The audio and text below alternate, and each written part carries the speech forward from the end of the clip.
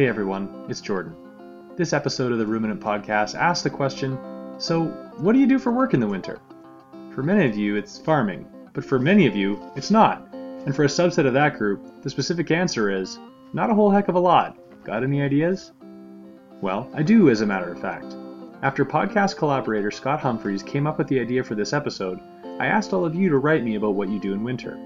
What follows are, 5 or 6 ideas. Stay tuned. This is the Ruminant Podcast. I'm Jordan Marr. The Ruminant Podcast and blog wonders what good farming looks like and aims to help farmers and gardeners share insights with each other. At theruminant.ca, you'll find show notes for each episode of the podcast, as well as the odd essay, book review, and photo-based blog post. You can email me, editor@theruminant.ca. I'm at ruminantblog on Twitter, or search The Ruminant on Facebook. Okay, on with the show. All right, so first up, we have Jeff Cooper. Jeff's from Kansas, and he suggested that for people in northern latitudes, there may be some options getting work in snow removal. Here's our conversation. Awesome, Jeff. Okay, I'll jump right into it, just in case you're pressed for time here. So we're going to talk about your winter work idea, which is using a snowplow, which I thought was a great idea. I'm really glad you shared it. But first of all, so when you wrote me, you mentioned what you were thinking is that if you're a farmer in a northern climate that gets snow and you have a 3/4 ton or 1 ton pickup truck anyway, you could invest in a plow for the front of the truck and then have an opportunity to make some winter income that way. Absolutely. Right. Yes. So do you have a rough sense of what it costs to get a plow for a big pickup truck? Used. In fact, I was just looking online the other day. It looks like around here used between $2,000 and $5,000. Now you're going to have to install it. Both of my trucks I have bought with plows on them, and that's actually, a pretty good way to go. Since I was already in the business, if I'm looking for a truck, I'm looking for one with a plow on it. Okay. But, snow plows can be had for, at least in this part of the world, I'd say between, good used ones between $2,000 and $3,500. Up north, we buy some stuff from up north. And I say up north, I mean like Nebraska. But, it seems like the further north you go, the more, common the snow equipment is. So, it seems like it's lower priced and that sort of thing. Just a supply and demand kind of thing. There's more plows. There's more trucks with plows up in that country. Okay. Another thing I thought about, I don't want to just run over you here, but another thing I thought about, you talk about the BCS a lot in your podcast. Don't they have a snow blower attachment for that? Do. Maybe a blade? They do. They have a snowblower for sure, and I wouldn't be surprised if you can get a blade as well. So I'll finish your thought. You're thinking if you were going to do smaller scale snow removal and you owned a BCS, then there's maybe an opportunity just to haul that thing around and do some removal for people. Without a doubt. That is, I love that kind of interchangeability. It's like that's kind of the thing with us. Like, okay, we've got these big, heavy trucks. Let's find a way to use them in the wintertime. That's essentially what it comes down to. Same thing with mowers. I've got a 4-foot blade that I put on a ZTR mower. We plow with that. Same thing. We don't have a skid steer anymore, but we did. Same thing. All this stuff that you need to have anyway. Might as well be getting some income out of it in the wintertime. That's my thought on it.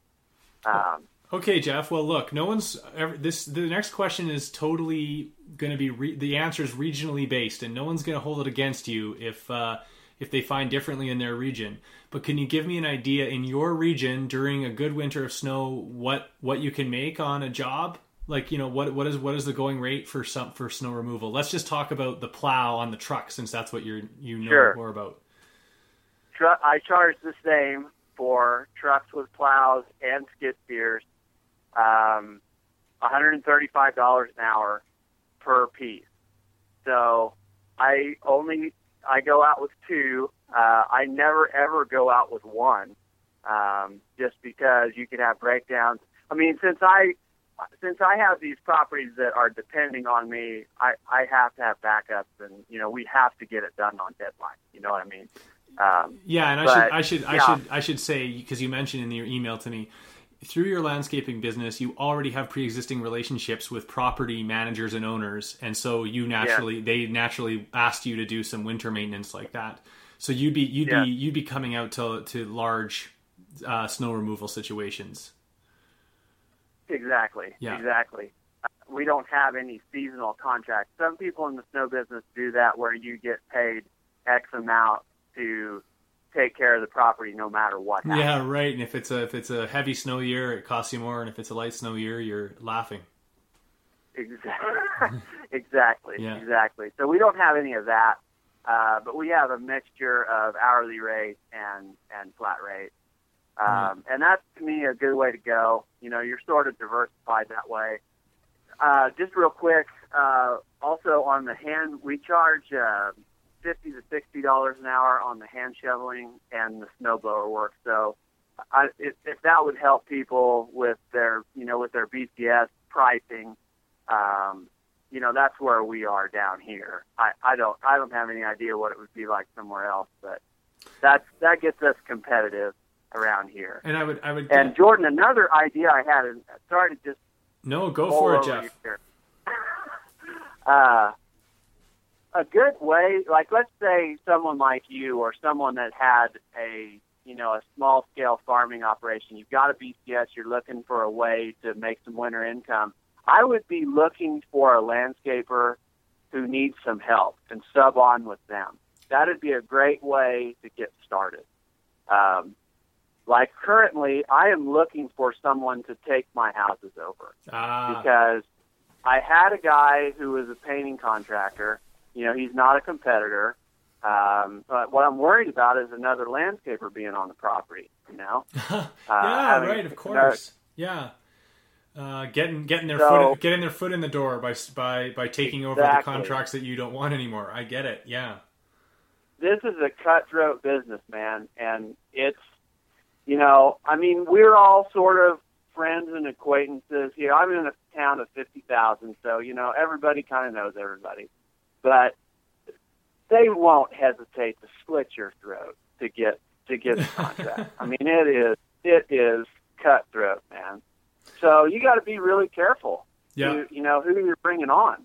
And that's actually how I got a lot of my commercial work is I'm subbed on with an irrigation contractor that does all my irrigation work. And in turn, he subs me to do snow work. I do some mowing for him. I do some other, landscape install stuff, whatever. So, to hook on with another landscaper or to hook on with a landscaper would be a great way for, a small-scale farmer to get involved in it. And you'd be solving someone's problem, I can almost guarantee you. Yeah, right. And so if I came to you with my BCS and you knew I was a farmer so that I'm not going to be competing with you for landscaping contracts, and I had the BCS and you'd just be handing me jobs and it's mutually beneficial. Yeah. You'd be hired right away. I wish you were here. Well, I gotta get the snowblower first. I don't own it yet, but right. That's step one. Step two is move to Kansas, but I'll let you know when that happens. All right. So anyway, that's the gist of it. It's all about solving somebody's problem. Snow removal is a big problem for people. Yeah, it's a great point. It's a great point.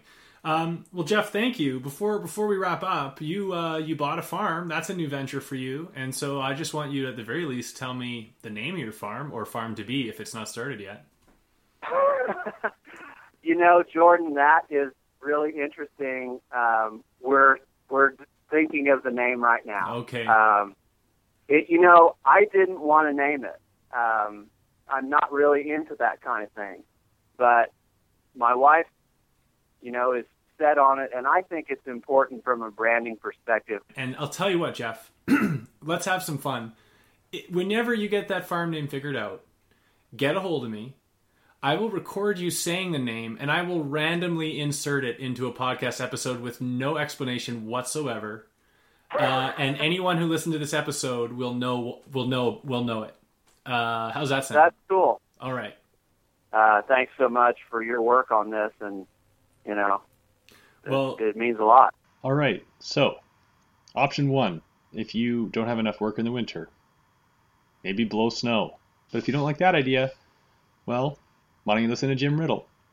You'll recognize Jim's voice from episode 61. He's the farmer who talked to me about his mostly blue fruits perennial fruit farm.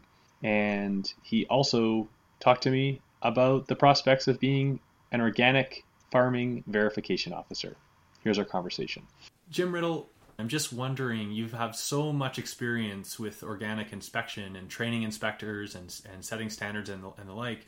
And I'm just wondering whether you think becoming an inspector is a suitable part-time job to pair with farming. Yeah, well, and I was an organic inspector for 20 years, and like you said, helped train inspectors and know a lot of inspectors out there. And as far as mixing that with a farming occupation, it depends on the type of farm and the amount of workload, attention, because success in farming is based on timing. You need to act when a crop needs cultivated or a crop needs planted or harvested or whatever. You need to be there at that time, especially if you're doing, fresh type things, or if you have livestock and animals, you need to keep an eye on things. So that's a very demanding profession to begin with. And so organic crop inspections need to occur during the growing season when the crops can be observed. And so if you're doing organic produce as a farmer, and then you're doing inspections of other organic farms, that can be a conflict. It takes you away during the critical moments when you're out looking at somebody else's clean fields, but the weeds are growing at home, and you get a break in the weather where you should be cultivating. That can really detract from your farming operation. That said, if you have enough certified organic operations within, say, driving distance, 100 miles or something, where you can get away and you can, do inspections 2-3 days a week and still be able to manage your farming operation, that can work out.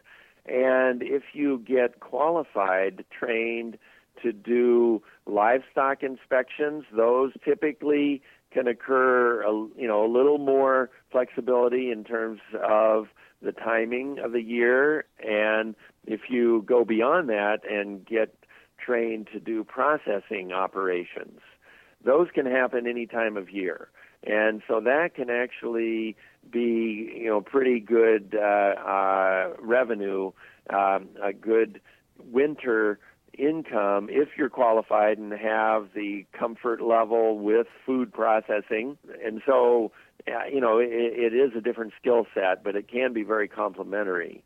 But if, it depends on the type of farming operation. If you're doing, cash grains and you have some big blocks of time available during the growing season and you're not putting up hay, which is very time sensitive, that can be a good mix.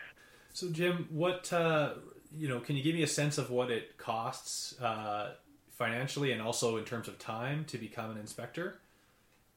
Well, the training, which a person would go to ioia.net to find out the schedule and the costs. But there are inspector trainings around North America, different times of year, different locations, and different levels. So if you're new to it, you'd really be looking for the basic organic farm inspector training. And those are typically, I believe, a 4-day course in the neighborhood of $1,200. So a significant investment, but not a huge amount of time.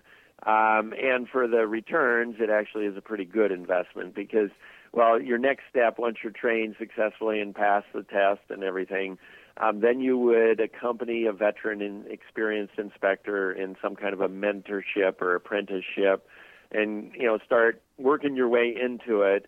But then, eventually you should be looking at the potential of $300 to $500 a day for inspection services and doing anywhere from 1 to no more than 3 inspections in a day.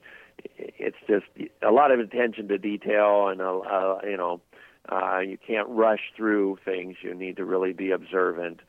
And I imagine if you're going to consider this, you have to be someone who is comfortable with being detail-oriented and being okay with lots of paperwork. Right. Yeah, you need to be comfortable with the computer, with paperwork, and be self-directed because, there's not somebody looking over your shoulder. You've got to really follow through and get that report turned around in a good, timely manner.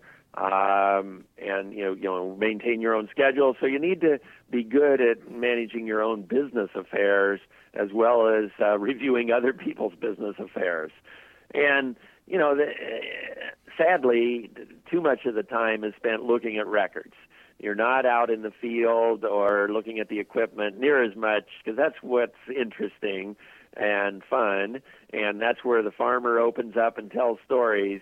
You're only there a few hours one day of the year, and it's up to the records to verify that somebody's complying with the organic regulations all those other days. And last question, Jim. I know every region's different, but in generally speaking, is there demand for new inspectors at this time in North America?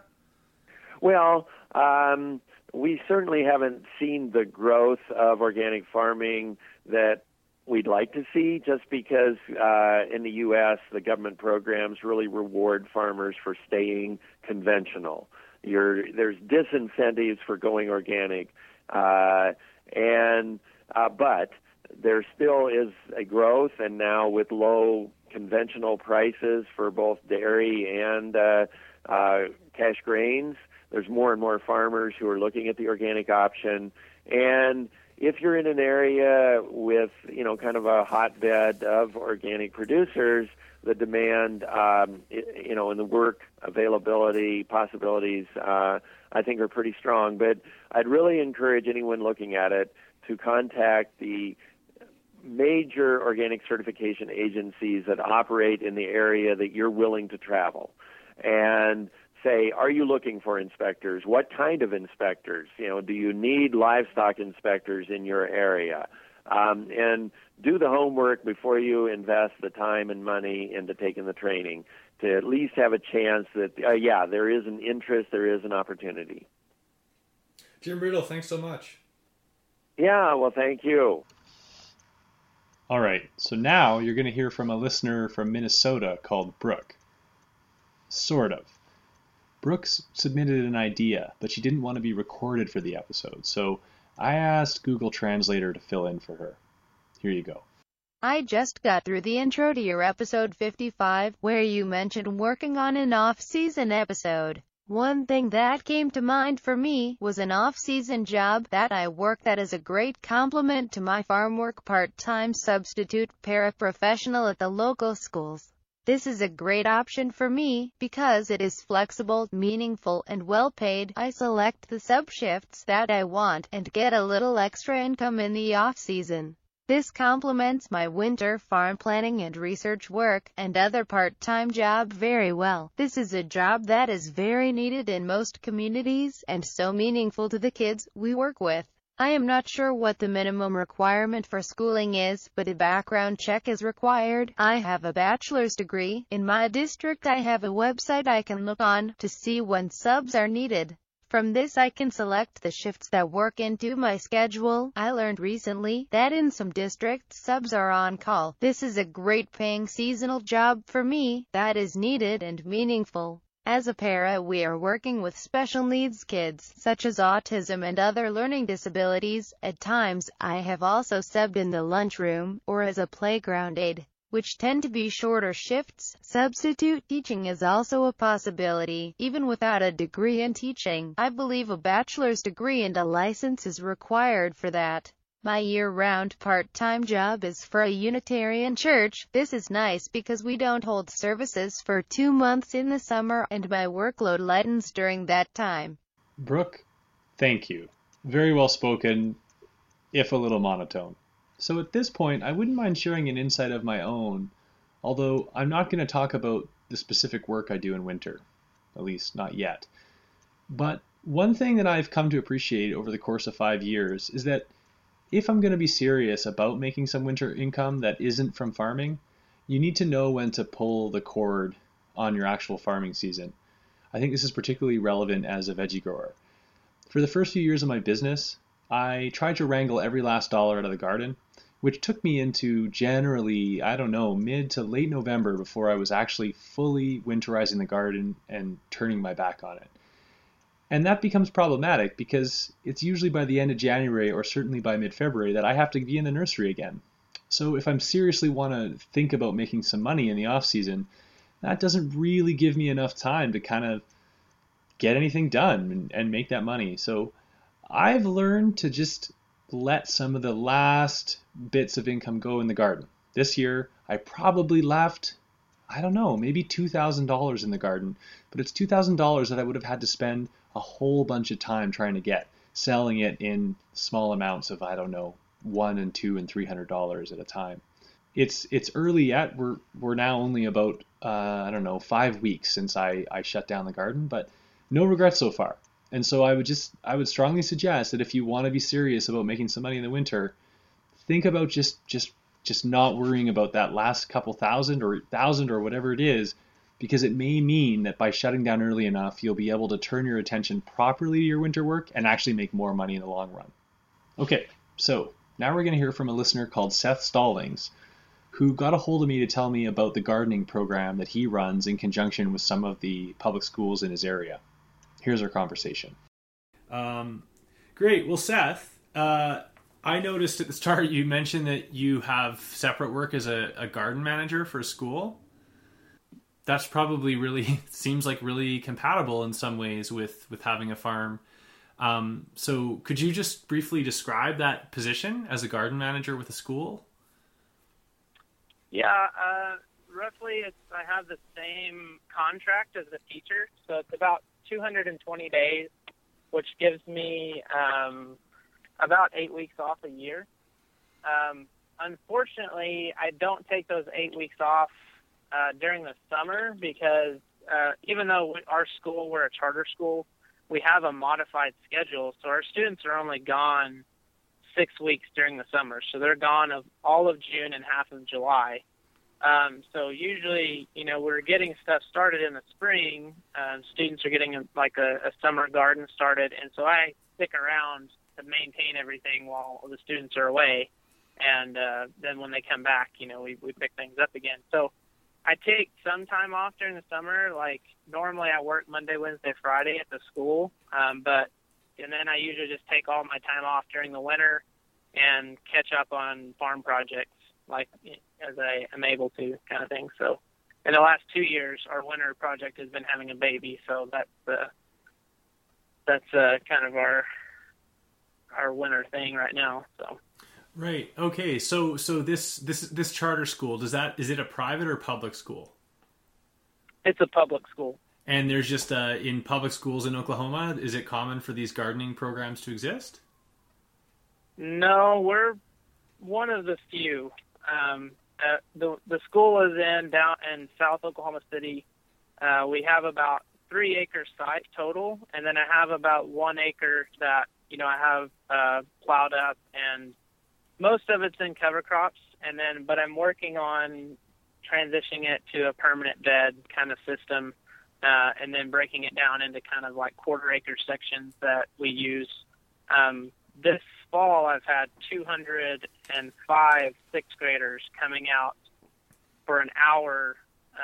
It's broken down into 8 classes. So one class comes for an hour each morning during the week to do a fall garden kind of thing. So So essentially with this job though, you're essentially run a curriculum through the school year where there's different classes that come for 1 hour a week to learn about gardening and do some gardening and farming. Correct. And then I also, I do some kind of my own farming there. Well, that's not a good way to say it.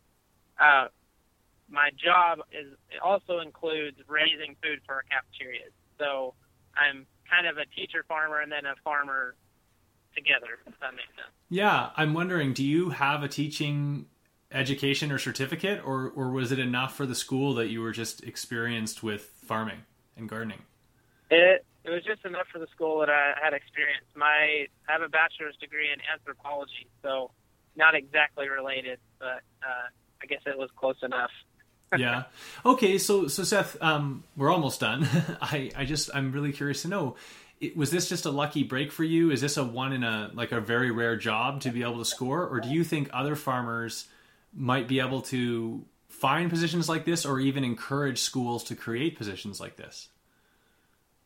I think both. I think I'm really lucky to have this job. It just it just kind of happened that they had a relationship with the superintendent of the school, and I was just happened to be there for some meetings, and I got hired, and I didn't even put in an application or anything. So it was kind of rare in that sense, but also I think more and more schools are becoming aware of this, and I'm really fortunate in the fact that our board and our superintendent is 100% behind it and actually has funding. They did the legwork to get funding for my position. So they pay me really well, actually, for this type of work. I'm making $16 an hour, and they're paying my insurance as a part-time worker. So, I can't complain at all for the type of flexibility I get. I guess it really varies and really depends on what the administration looks like. So I'm really fortunate, I guess, to have that. So just based on whatever knowledge of school systems in general that you have, where would you encourage a farmer to start who was going to look into whether something like this could exist or could be created in their school district? Where would a starting point be? Who in your school district would you approach? Would you go after the superintendent? Would that be the first place to go? Potentially. I met a guy the other day.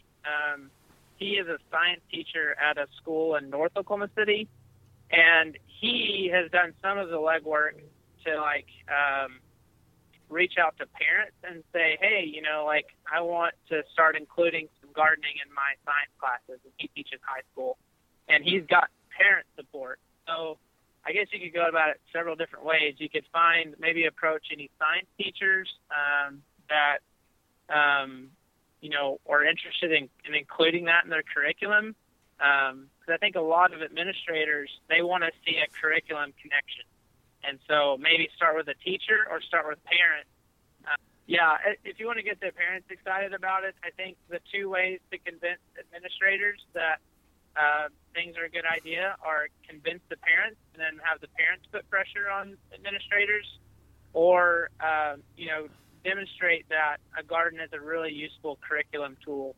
So I think and find a sympathetic teacher that would want to work with you to include that in their curriculum, and then you can really start justifying it. And then, or even you can approach it from the more food service side. If you've got a sympathetic food service provider that would love to start incorporating local foods, the whole kind of farm to school kind of stuff, that could be a good way to approach it too. As far as most school programs are volunteer based, and I think that really affects their longevity. I'm in my third year there, and I think just now, because I've been there and I've been paid, I've been able to forge a lot of relationships with Oklahoma State Extension and Master Gardeners, and a lot of these kind of bigger name groups that do ag across the state are starting to take notice of us, because we've been here 3 years and we're starting to make progress, and 200 kids are coming out into the garden, and they raised $2,000, and we've gotten grants, and so now the whole university system is starting to give us money to do different things and actually do legwork for us that we're not having to do. So I don't know, maybe I'm just really fortunate, but I think the sympathetic administration and actually paying me to do this job has been really key. And it was really good for me because I basically got to start a farm from nothing and get paid to do it and make all my mistakes. So now that I'm getting ready to kind of start my own vegetable venture and add that onto the pasture poultry. So I've already started a vegetable farm, and now I get to do it again. So. Well, that's great, Seth. Thank you so much for sharing. Seth, what's your last name? Stallings. All right, Seth Stallings from Amistad Farm in Oklahoma. Thank you so much, well, thanks very much for coming on. Yeah, thanks for the podcast. I really enjoy it. Okay, so the last submission came from Tracy, who farms in Squamish, British Columbia. Tracy raises animals on her farm, and she also helps take care of them at a local vet hospital, and she told me a bit about that. Okay, so Tracy Robertson, thanks a lot for joining me on the podcast. Thank you. Tracy, what's the name of your farm? Stony Mountain Farm. And what are you doing there? I raise all free range, so completely outdoors. Laying hens, broiler chickens, turkeys, and large black heritage pigs, as well as I have 4 Saanen Angora goats. Cool. That's awesome. And you wrote me because I'm putting this episode together on winter work or pairing other types of work with farming to make ends meet or to fill out your annual work schedule. What are you doing? What have you paired with your farming? I am a registered animal health technologist at a local veterinary hospital, which I've been doing for 7 years now, pretty much the same time that I've been farming.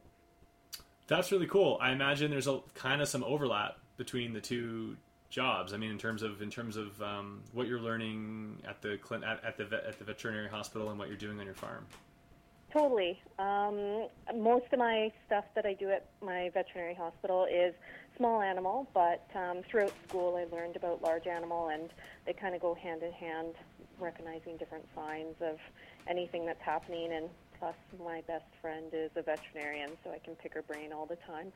Okay, that's really cool. So let's start with simple. What is an animal health technologist? What can you dumb that down for a dumb guy? I'm basically in human medicine. The equivalent would be, I wear many different hats, but it's kind of like a registered nurse, but for animals. But I also take x-rays, do lab work, take blood. I'm an anesthesiologist. I know how to monitor anesthetic. I put animals under anesthetic. I wake them up. I take care of critically ill animals. Everything that could happen in a vet hospital, deal with emergencies, anything like that. Okay, so clearly one requirement is that you have to love animals. Yes.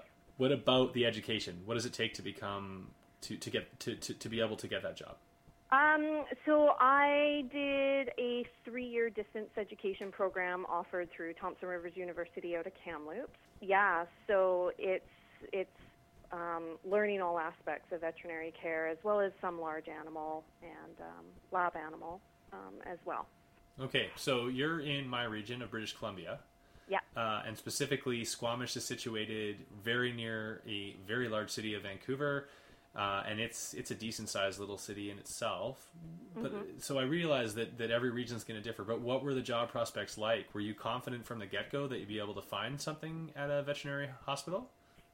Everything kind of fell into place for me. After our dog had passed away, there was another dog at my vet clinic that was a bottle baby. He'd been raised from a day old by one of the girls who's now one of my coworkers, and I ended up adopting him. So then I'd always my vet clinic I'd always gone to. So then when they heard that I was thinking about doing a career change, they approached me and said that they would support me through school, because part of the program through Thompson Rivers is you have to work at a vet clinic and you have to have a veterinarian sign on to support you through the training.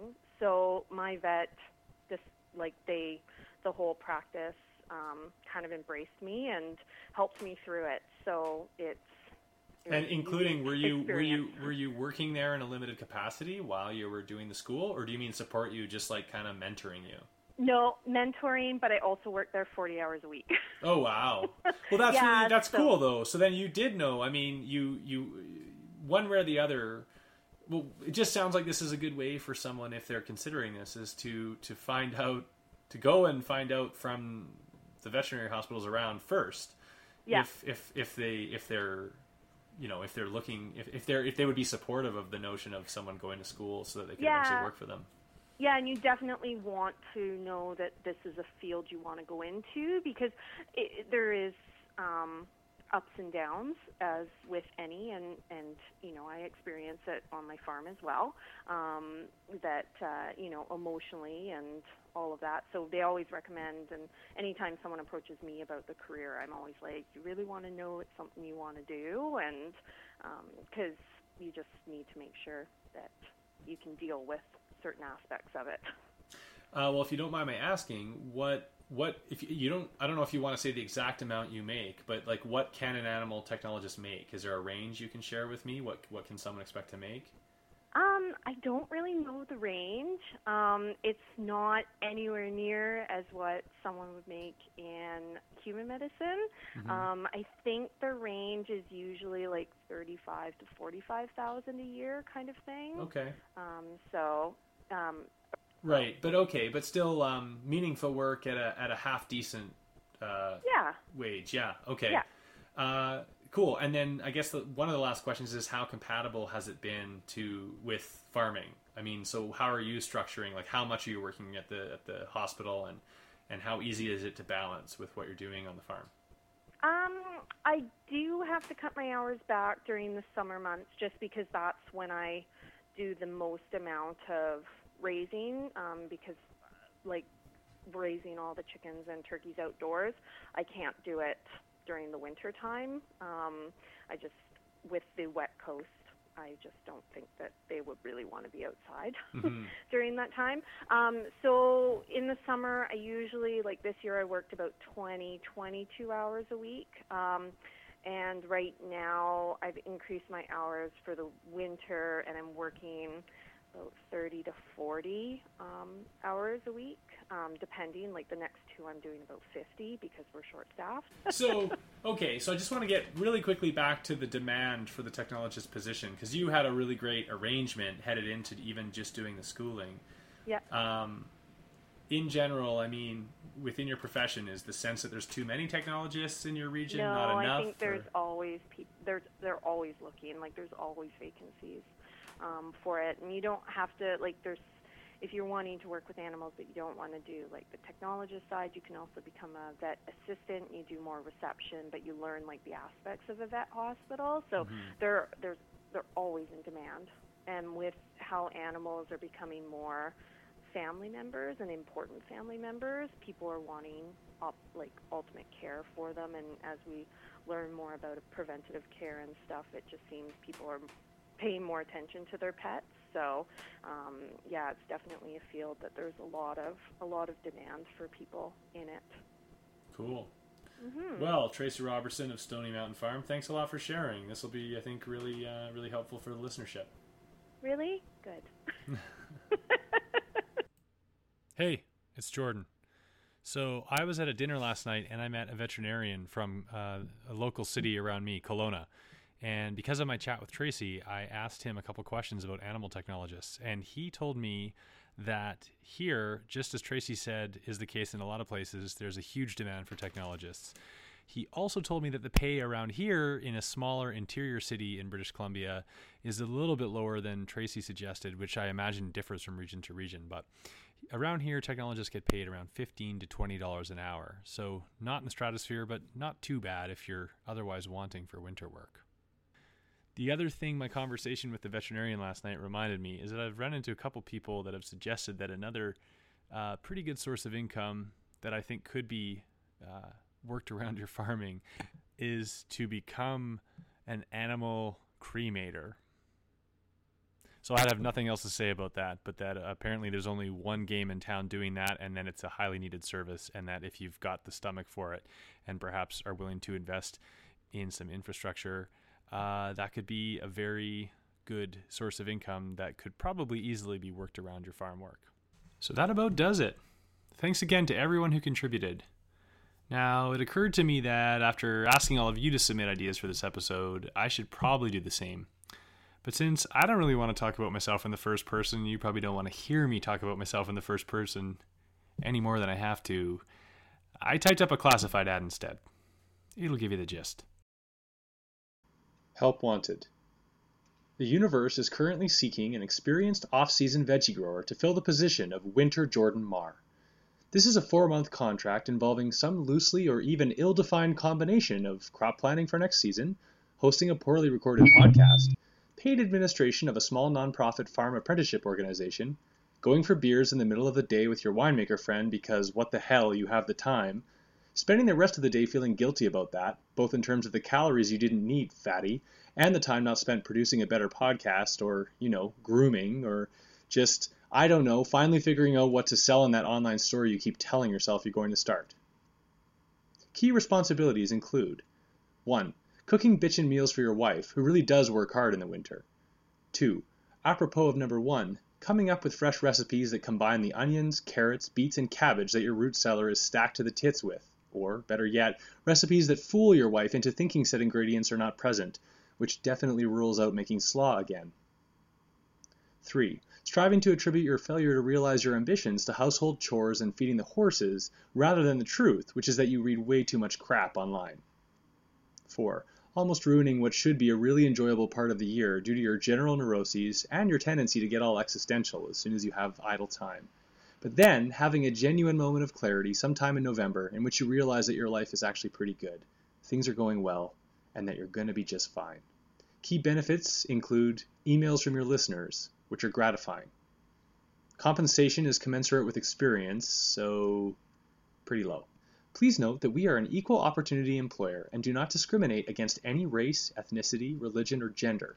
That said, preference will be given to bearded, slightly chubby white guys whose workout playlists include Holly Holy by Neil Diamond and Carly Rae Jepsen's Call Me Maybe, but who would rather nobody know about that.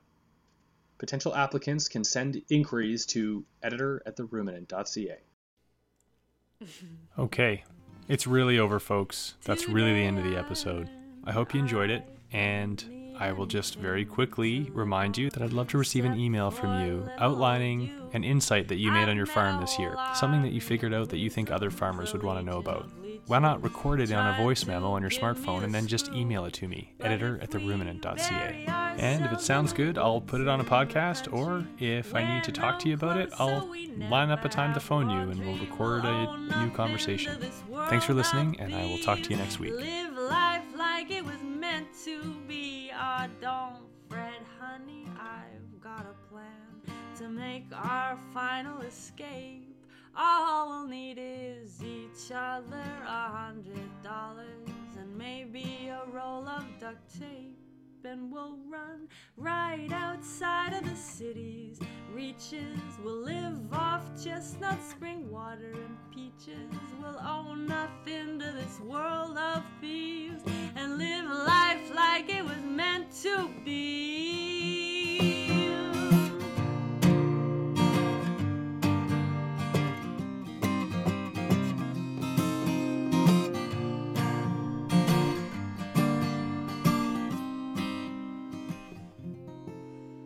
Because why would we live in a place that don't want us, a place that is trying to bleed us dry?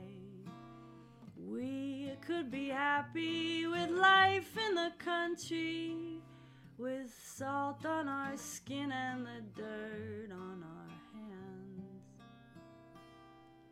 I've been doing a lot of thinking, some real soul searching, and here here's my final resolve. I don't need a big old house or some fancy car to keep my love going strong. So we'll run right out into the wild's embraces. We'll keep close quarters with gentle faces and live next door to the birds and the bees.